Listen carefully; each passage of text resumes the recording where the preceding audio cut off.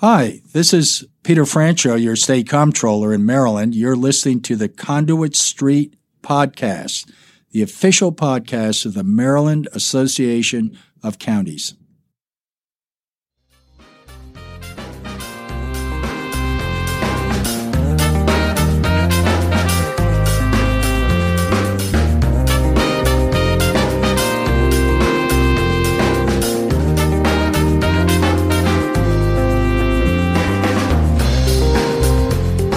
Hello and welcome to the Conduit Street Podcast. Kevin Canale here with Michael Sanderson. Michael, we are in the Conduit Street studios. It is early in the morning here on Wednesday, October 7th.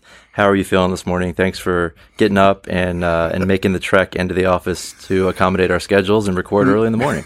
Yeah, honestly, I mean, it's nice to be in town and to see you, and we've got some things going on around town today. I will say, I think this is maybe the first time we've ever recorded in the fairly early morning. And I don't know. This might lead us to be a little punchier than usual. I mean, you've got like both hands wrapped around your caffeine source, and both of us are sort of slugging through the early morning hours. We'll make it, but this is a little different for us. So glad to be here. I mean, Michael, we've all seen the headlines in recent weeks. The state revenue picture is looking very rosy, right? Everybody reads that headline and they think, hey, we're in great shape, no problem. We heard all these dire projections way back when the pandemic had first come on. Now you read the headline in every paper and everything looks great, right? I mean, is there any more to this? $1 billion or whatever, right? Sure. Yeah. So I think it's useful for us to spend some time sort of breaking this down, right? I mean, it's kind of our lane, is to be the nerds who are willing to read past the headline has to be 6 or 8 sexy words.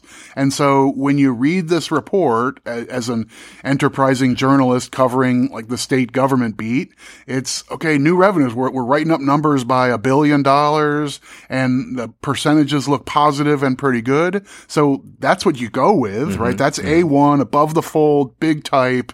Things look great. We led with that, right, in our weekly blog push, right? I mean, we thought it was the biggest story of the week. And it was. And yeah, it was. So then sort of a lot of times you would have something like a deck below that. So then not quite as big type, but a couple sentences that give you a little narrative.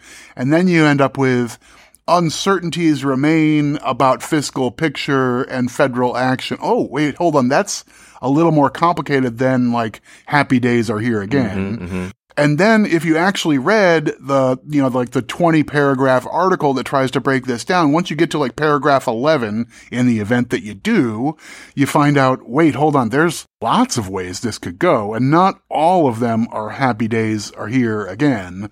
And we've built in some assumptions that are not ridiculous, but they're not by any means certain. That's right. And so that leads us into today. We're going to talk about the contents of the state revenue forecast, how they got to where they are, how you got to that headline that everybody read. We'll walk through the subtext here, and we'll talk about how recent developments are certain to steer the ship moving forward.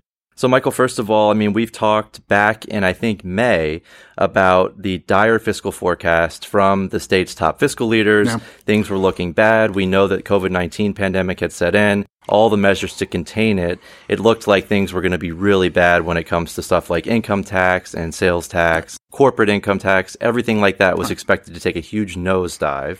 Here we are now in October, and at the end of the last month, we got a new forecast from the state. So let's dive into where things were, where things are now, and then how we could be affected moving forward by things that are outside of the control of the state. Right. And I mean, as we're preparing to do that, we should make a note how unusual it is for the revenue forecasting group to get together, and even an informal, unofficial document, but to get together in the spring. I mean, this is just weeks after the General Assembly has adopted a budget and left town, to get together and say, circumstances really necessitate us coming up with some new guesses as to where we're heading. That doesn't happen, right? So that's an unusual thing unto itself. And if you're an honest broker revenue forecaster, probably the most compelling number to watch is unemployment.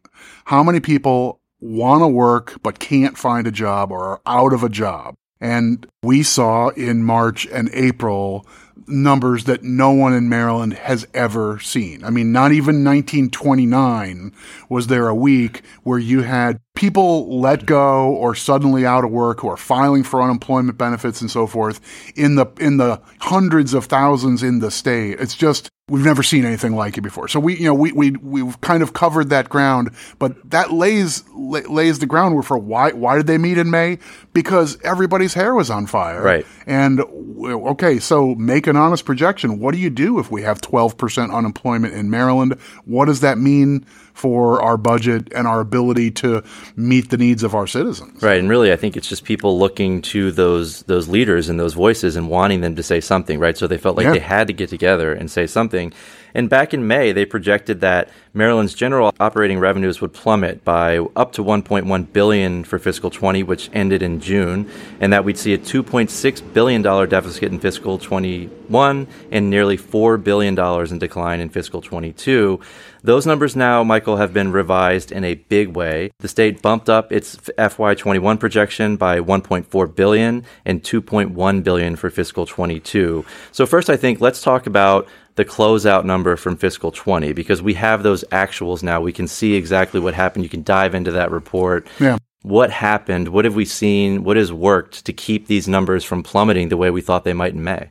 So I think this is probably the proper way to sort of telescope this is, when you're back in May and forecasting out a year or two at the beginning of a completely uncertain pandemic, which we don't know what the health consequence or the fiscal consequence are going to be. Right. There's like massive uncertainty. I keep using this analogy of the hurricane map when, there's like a tropical storm and it's like a grade 1 or grade 2 and it's out in the Atlantic Ocean. And then they come up with these cool maps and they say, where is it going to land on the East Coast? And you see this big map that goes like all the way up to like Nantucket and then it's down to Miami. Right. And when it's early, it's a huge, huge range of possible landing spots. Right, you have that cone, right? Yeah, right. And then as things get closer and as things get clearer, then we say, okay, it's probably North or South Carolina. Mm-hmm. So you're safe up here in Delaware and Maryland.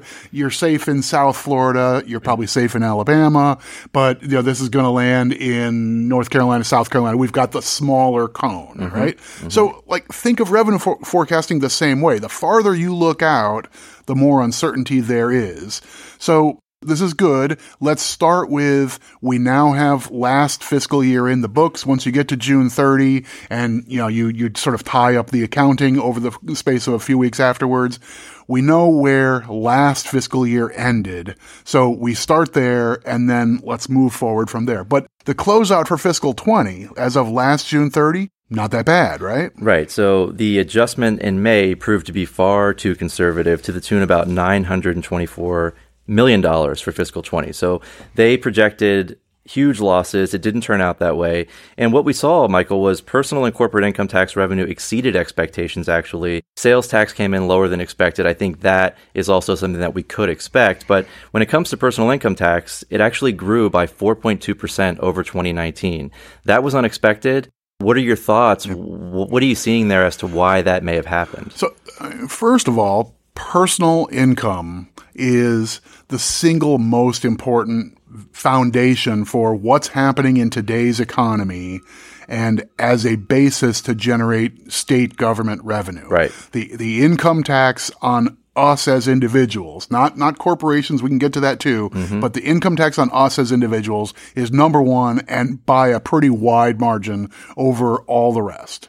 So it's the single most important thing. How much are we out there earning through our paychecks, earning through investments and capital gains and so forth? But like week to week, those of us who have a paycheck and have it withheld every week and so forth, that's the number one thing to move the needle. Mm-hmm. And it's a function of today's economy. So back to unemployment for the moment. You make a good faith estimate when you're seeing these giant waves of newly unemployed Marylanders thinking those are folks who are not going to have a paycheck. Right. So they're not going to be withholding income tax. And what they end up paying for the months of April, May, and June is going to drop. Like maybe in the aggregate, maybe that's going to drop 15, 20, 25, 30%, numbers you just don't see. Right, right. So I think it's a reasonable, good faith place to be on May 1st to say this could really go over the cliff with a wide cone of uncertainty. It seems like what we saw was a lot of people who became newly unemployed found themselves supported by the federal government. We know unemployment insurance is meant to be a safety net for people who are without a job. The federal government put extra weight into unemployment insurance benefits, and that's taxable income. Right. That's the big takeaway, that the federal stimulus funds worked as they were intended to work. This includes direct payments to eligible Marylanders, those $1,200 stimulus checks, which were on a sliding scale, but that pumped money into the economy very quickly. And that happened in the fiscal year we're talking about. Exactly. So you get a check from the federal government, with a big signature on it for $1,200, and that happens to you during fiscal 20. So the year we're closing out, we didn't know the feds were going to come up with this relief package. They did for quite a lot of Americans, plus the unemployed. Right. And then you, of course, have the Paycheck Protection Program that helped businesses. And yeah, that extra bump in $600 federal unemployment benefits that has since expired. But that really did work, and it prevented a catastrophic economic crash. So I think you mentioned it earlier. When you're trying to run these numbers and look at the unemployment numbers, you can't think anything else but this is going to be really, really bad to the likes of we've never seen this before. But then the federal government steps in. They provide this safety net. We often, bash the feds on this podcast, but in this instance, they actually did their job and they kept the economy from crashing. Now, moving forward, we don't know what that will look like, but at least for fiscal 20, I think that really buoyed our economy and really helped to actually grow income tax revenue over 2019. Right. And I think the reason why we might say that that's their job is by the structure of the way we've built levels of government, the federal government has a different sort of elasticity. Their ability to react to a crisis like this is way different and way stronger than a state or a county. Right. So a state has a balanced budget requirement. They can't just go out and borrow $3 billion, float some bonds or whatever, borrow a bunch of money and spend at a deficit for a few years to get through a tough time. The state can't do that. County governments can't do that. The federal government can. Now, independent of what you think about deficit spending and the way the federal government has operated for basically our lifetimes, as a practical matter, they can do precisely that. They can go out and say, we're going to borrow $1 billion, or excuse me, for them, they're in the T's, right? $1 trillion or $2 trillion to keep things from falling off the cliff. It has happened before on a certain scale with the TARP program at the fiscal crisis, a decade or so ago. And we saw basically the same kind of thing. Let's rally the troops. Metaphorically, let's get all the votes we can for a package to help Americans and businesses and keep this from being a collapse. And I think an awful lot of people, myself included, would say appropriate, reasonable thing to do. Right. And, personal income tax, of course, does matter for counties here in Maryland. We levy a personal income tax at the local level. So income tax growth is good news for counties. Michael, let's get into the next layer here. And when you're forecasting revenues and you're thinking about how people are going to react, taxpayer behavior, a lot of this has to do with the markets, right? Yeah. I mean, so if the biggest mover in income tax and personal income is people with jobs getting a paycheck and being withheld, now we've got this extra horse in the race, which is people without jobs who are getting an unemployment check that has an extra tier of federal assistance on top. So instead of them getting a fraction of their former salary, now they're actually being held intact more or less, or in some cases they may be a little better off. But okay, so those are important. We also look at what's going to happen with unearned income. And that's things like capital gains. The simplest thing is people who are invested in the stock market and have those kinds of assets. We tend to think of in a good year on the stock market, people are going to take some gains, pull some money out of the market, cash them in and pay on the capital gains. Right. So those are good years for that unearned revenue. So in a typical recession, in a typical crisis economy, the stock market is terrible. Right. And we saw that briefly in the spring when suddenly there's a big spike in unemployment, the stock market falls apart for the space of a couple of weeks, and no one knew quite what to do. But since then, in part because of federal relief right to companies, and maybe because of the checks going out to individuals saying, keep buying shoes, keep buying, takeout meals and that sort of stuff. Let's keep the economy going. We haven't seen the private sector. We haven't seen most of America's businesses and, publicly traded companies fall apart. Stock market has come largely back. And so if you're projecting that part of income tax, not so bad. Right. You're not making the predictions that you usually do in a crisis economy, which would be no one's got capital gains this year. It's a terrible year. And capital gains are notoriously difficult. Yeah, they're to fickle. project, Yeah, they're fickle anyway. It's the hardest thing to project anyhow. But to the extent that you're saying in good times project a good number and in bad times project a small number, now you're in a weird spot because objectively these seem like bad times for the economy, but they're not bad times for corporate America right now. Right. Corporate profitability has actually been okay. In Maryland, the corporate income tax revenues grew 1.8% over fiscal 2019. Sales tax, Michael, this is to be expected. I think we saw a decline of 3.7% from 2019. This is interesting because let's remind our listeners how sales tax works in Maryland. We don't assess the sales tax to certain items, right? And amid this pandemic, I think if you thought a lot of people are going to go out and they're going to buy medicine and they're going to buy food, everybody's going to be at home. We don't tax those things, right? So you'd have to think that's going to take a hit. Nobody's out there, as you always like to say, buying refrigerators, right, amid this pandemic. So what are you seeing here? I don't think anyone knows exactly. So this is, neither you nor I are really, frontline revenue collectors and economists and so forth. We're just, playing one on TV. But to the extent that I want to try and I stayed at that hotel chain, so I'm an expert now. How about this? Spending has come down a bit. People feel more uncertain about their future, so you may not want to commit to a big ticket thing. If you're not sure your job is going to come back, for all these people who are laid off, but you're still getting an unemployment check, you probably don't feel like, hey, this is great and it's going to last forever. So I'm going to go out and spend like crazy and get that big new video game console that I've always wanted. Or actually, people are buying the video game consoles because they're at home. Turns out they are. Yeah. but some of like durable goods is the term of art. People aren't necessarily doing a ton of that. And I don't know. I can't remember the last time I bought an article of clothing other than sweatpants, right? That's all you need, right? That's all you need. Yeah. So I don't know.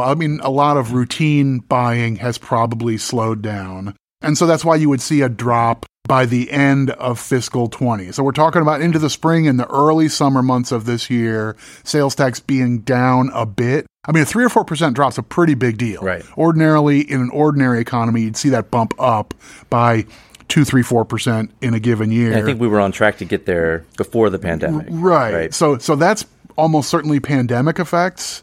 But as we get into forecasting ahead, there's another weird thing going on, and that is people don't know where to put their money right now. If you're spooked by the stock market and the bond market is weird and tricky and so forth, interest rates have turned super low.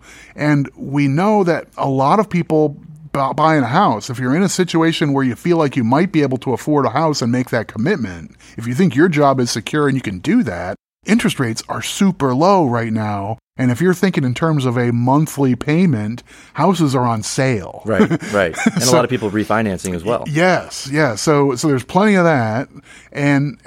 But one thing that happens is people typically, when they buy a house, they put stuff in it. That's right. So they do buy a new sink and they buy a new fridge and a washing machine or an area rug or a piece of furniture and all those sorts of things. Whether you, even if you buy online, we have the sales and use tax technically is it applies to stuff brought into the state. So you put all those pieces together and things might be kind of artificially inflated on the sales tax side because people are spending on stuff that go along with buying a new house. You don't pay sales tax on a house. That's a different thing. But the stuff you put into a house is a pretty meaningful part of what generates sales tax. I think that's a great point. Including big ticket items like appliances, right? So you got to put appliances in the house. So, look, we've gone through where the state is, what happened in fiscal 20. We've talked about why and what the state has done in terms of projections moving forward. And Michael, we know that these projections come with a few major caveats. And first, the projections, the revenue uptick is assuming that Congress is going to pump out another round of significant stimulus, not only for the state and local governments, but for residents, for businesses. And it also assumes that we're not going to see a second wave of COVID-19 infections, which would result in shutting down the economy again. So these are really big ifs, right, moving forward. And I think all of this essentially amounts to revenue forecasting is really hard. And yes, these numbers were off, but again, you can't predict what the federal government is going to do, that they're going to pump all this money in, that it's going to work. You can't predict that the interest rates are going to plummet. Like you said, people are buying homes, they're putting stuff in their homes. So all in all, I mean, it's really difficult. And even so, we've seen this revenue write-up. If you're down in the 24th paragraph, that's where you're going to see these caveats and that, hey, don't go out and spend gangbusters because we have to make these assumptions and they are major, major ifs moving forward. Yeah. And if you're the type of person, which Kevin, you and I are, that you're the type of person who actually would read the full report from the Board of Revenue Estimates and the Bureau that channels them, you get into the weeds in that report and you see pages that are labeled things like scenario A, scenario B, scenario C and D. And these are like, okay, well, but what if this happens and what if that happens and then what happens from here? And those I mean, typically these are just like big graphs and stuff like that, but like those graphs will look quite different when you change a couple of those base assumptions. Right. So, if the feds don't come through with a wave 2 of support, then, we have to rewrite everything. And if we have a serious and deleterious second wave of COVID that requires, aggressive measures that would affect the economy, that affects the numbers a lot also. Mm-hmm. And that's stuff kind of, right? It's beyond the economist realm exactly, but you have to say, like, we're making our guesses based on the things we see and we predict. And you work with a company like Moody's. Mm-hmm. The state has a contract with Moody's and their forecasting service, and they've done basically the same thing. Like, we think this is what's going to happen politically and medically, and based on that, here's what we think goes with that economically. But yeah, revenue forecasting is hard. We've been in the room and heard the forecaster guy basically say, I know I'm going to be wrong. I just don't yet know in what direction and for what reasons. Right. And that's a perfect place to take a break. When we come back, we'll talk about those scenarios and what could happen moving forward, including how recent developments may and almost certainly will impact these forecasts moving forward. All that and more after the break.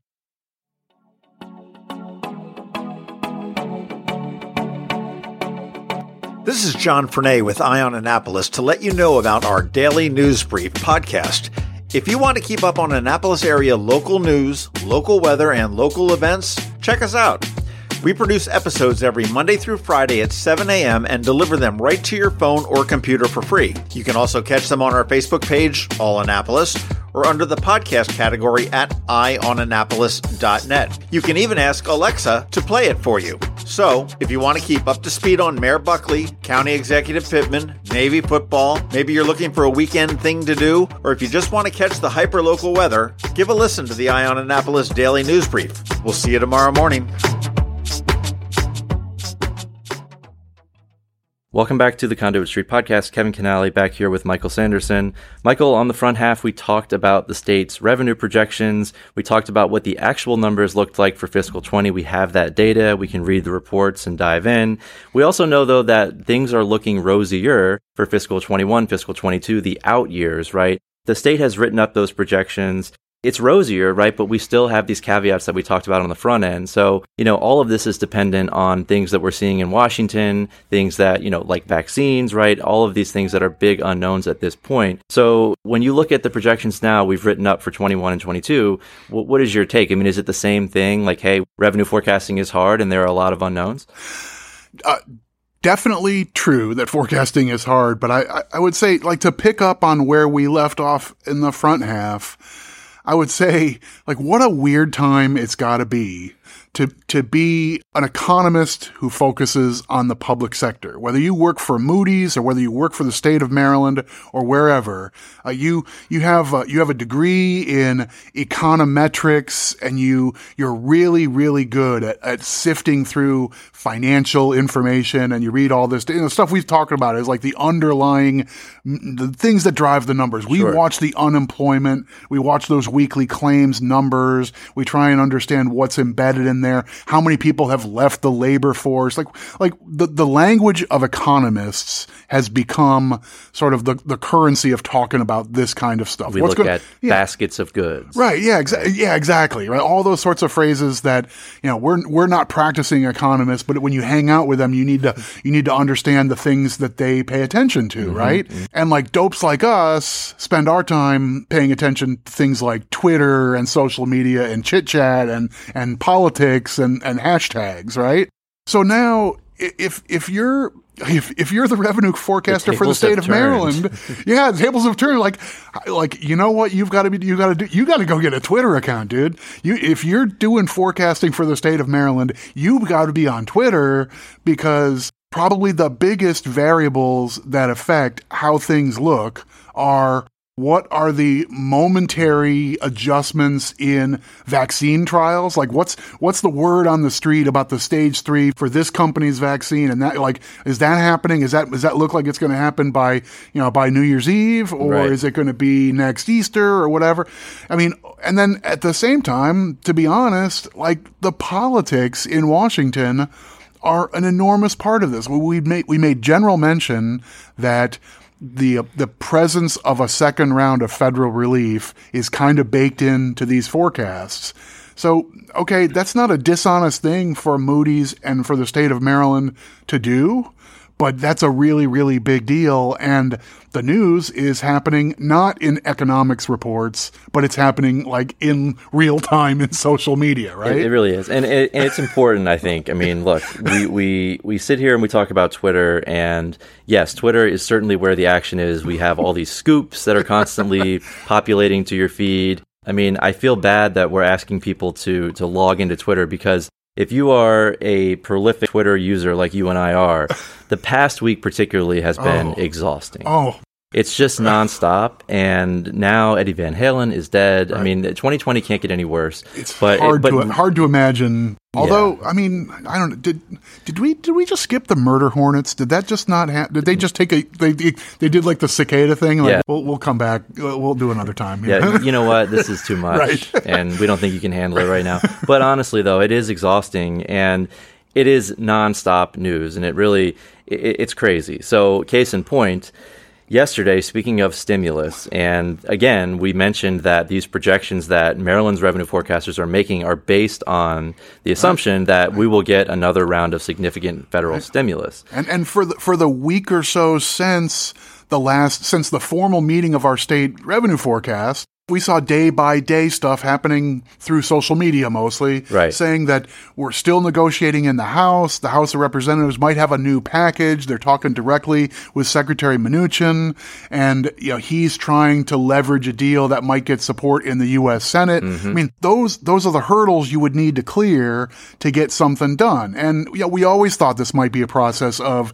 it won't be the whole plan that the House liked, but it might be more than the Senate had once talked about. So maybe there's a middle ground. And I don't know, if you're trying to read these tea leaves, there was reason last Thursday, Friday, and over the weekend to have some degree of optimism. Something might happen. Yeah, we saw the Problem Solvers Caucus get involved, and everybody was trying to work out some kind of a deal that would pump money into the economy and help people that need it. Right. And then we know, the news cycle over the weekend was different and focused on other things that may or may not have had anything to do with the political back and forth.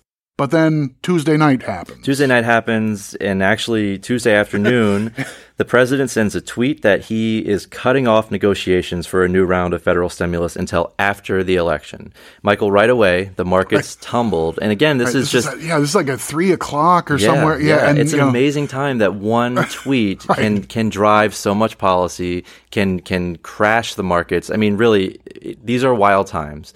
But after that tweet went out, you and I were watching Twitter. We saw other tweets later on from the president that sort of walked back his initial remarks. And he's talking now about, well, maybe I will do some of this stuff. Like, I like the idea of sending the stimulus checks to everybody. I like the idea of maybe bailing out the airline industry. I want to get money to these businesses to keep propping them up. But I don't like all the other stuff. So I'd like to do this piecemeal. And if you send that to me now, I'll sign it. It's as a tribute to Eddie and his friends. It's a little bit like going through the bowl of M&Ms and picking out the colors that you want and the colors that you don't want. Right? Like we don't want the brown M&Ms. Get them out of here. That's in the contract. Right. And we know the danger in that. Right. I mean, we're the county podcast. We have been pushing NACO at the national level has been pushing for direct and flexible aid to states and local governments who we know are on the front lines of the pandemic. The danger of doing this piecemeal is the stuff that you don't do now gets kicked down the road and then you never do it. Potentially, right? So if you're talking about, well, I'll do this stuff piecemeal now, the danger in that is the other stuff never gets done. And so now you're in a situation where you have this stalemate between Congress and the president, and it's all political at this point. You know, they're trying to back each other into a corner. And what does that mean moving forward? Particularly, let's bring it back to our revenue forecast. Right. So like we're all guessing. I mean, we're literally like the markets just opened as we've been recording. So I don't even know what happens. But the fact that U.S. markets tumbled on the president's announcement that he's walking away from the table strongly suggests that most of the people who are guiding money for investments were thinking they're going to work something out. And if the president announces, I'm walking away from the table, that seems like a big development. I'm more pessimistic. That's uncertainty. That's downside risk. And maybe I want to get out. I have no idea what today, Wednesday, is going to be looking like. If you typically listen to this podcast on Friday and Saturday, like a lot of people seem to, who knows? Like the market may be way down, or I mean, all those indicators are crazy. And if we knew how that was going to happen, we wouldn't be stuck here doing this podcast. We would be like moving a lot of Quip toothbrushes and a lot of purple mattresses and so forth with our we know the market podcast. So someday maybe that'll be our gig. But for now, we should stay in our lane and say everybody who watches this stuff has their head in their hands trying to figure out what the heck could possibly be going on. But certainly a big nod in the direction of uncertainty and maybe nothing happening. Now, the president said initially negotiations are off until after the election. So let's walk through a couple scenarios here. The first scenario is that they get something done before the election, right? And then the second one would be during the lame duck term in Congress. And then, of course, you can go out post January 20th. How would all of that affect Maryland's revenue projections when it comes to what we're looking at, let's say, for fiscal 21? Do these dates matter? I think the dates definitely matter. And especially to the extent that anecdotally in Maryland and across the country, we think that there's an awful lot of people who got some temporary help through extra unemployment benefits. Those don't exist anymore, and those people are now getting by on a fraction of their former income. And we've also seen, the comptroller, they've projected that half of the jobs that we lost will not come back. Right. So that's a huge unknown. Is a lot of the jobs in just in the what we'd think economically as a short term, like the next 12 months or so. Like if you're working at a hotel, if you were working at a restaurant, in hospitality, in some of the service areas that were most immediately and abruptly hit, like a lot of those jobs aren't back. Your bar and restaurant might be open, but it's just a third capacity. It's only at certain times and only on nice days. That's kind of what's happening now. Right. So the staff has not been all brought back. If you had 18 people on staff at that restaurant before, you're getting by with 8, and those jobs just don't exist now. It's not a matter of we're rehiring for the night shift. It's not like that. So all those things, like if we go an extra 6 weeks or an extra 3 months in that setting, and I mean, sorry, but as we think about restaurants and outdoor seating, that's been the parachute for a lot of the economy, it's going to get cold come November, December, and sitting outside and having your enchiladas is going to feel a little less inviting when it's 26 degrees. I mean, I'm going to still be wearing shorts. I'm committed to short pants through the calendar year. Oh, me too. But I will say, though, the good news is we've seen counties in Maryland stepping up with innovative programs to provide grants to restaurants who are winterizing their operations and making sure that they can have patio seating with heaters and whatnot, because it seems like that is the only way they can survive throughout the winter. If you can't have people inside because of social distancing and whatnot, and you really have to have access to that outdoor seating. So counties are stepping up with a lot of these innovative ideas. But I agree with you. I mean, 6 weeks a week makes a big difference when it comes to what the revenue picture looks like for the state. So I think that's definitely the case. So it really matters. And if it's just, we're not even going to talk about this stuff until into the month of November. And for Congress, that typically means really into the month of December. It's usually the month of December where a lame duck Congress gets a lot of stuff done that had been on the to-do list for their 2-year term. That's a really common phenomenon, and there's no reason to not think that might happen here. Anyway, what we're getting at is, like, if instead of this happening in October, it might be December, that itself is a big deal to the American and Maryland economy and our revenue. I think if there's that much uncertainty, and whether we're getting our news through social media or conventional channels or whatever, if we go over the next couple of weeks and it looks like nothing's happening now, who knows what might happen in December or in January or whenever, it's probably time to leaf back into those reports, and instead of going with, our official projection is based on the feds coming through. Right. It's probably time to look at scenario B and C and D and whatever else is out there. But let's look at some of those not so rosy, not so optimistic, and no big uptick. It's probably time to dust off scenario C and D. Which is bad. Yeah. So, if you're a policymaker, you're used to just watching the revenue forecast and having a pretty clear idea. Like, this is going to be a tough year, or this is going to be a relatively smooth year. I don't think you have that forecast. There's still a pretty wide cone on where the storm could land, so to speak. And of course, the election and how the election turns out is going to have a major impact on what happens moving forward. When we can develop a vaccine and get it out to people has a big impact here. So a lot of unknowns, but that's where we are right now. Michael, do you have any closing thoughts about revenue projections or the state's fiscal picture moving forward? Maybe how it's going to affect county governments? I mean, if this plays out the way they think it does? Well, I guess, a couple minutes on what the feds are talking about. I mean, we've talked about this a little bit. We had Mark Ritacco from NACO join us a few weeks ago, and I thought he did a nice job of walking through the components of what a round 2, or you could call it round 4 or 5 or whatever. It's hard to keep count, but a next big round of federal stimulus or recovery or support or whatever. The next round would include a bunch of different pieces. We think there's a really strong argument that state and local governments need basically help us replace revenues we're going to lose, so we don't have to lay off the people who are doing this frontline work. Right.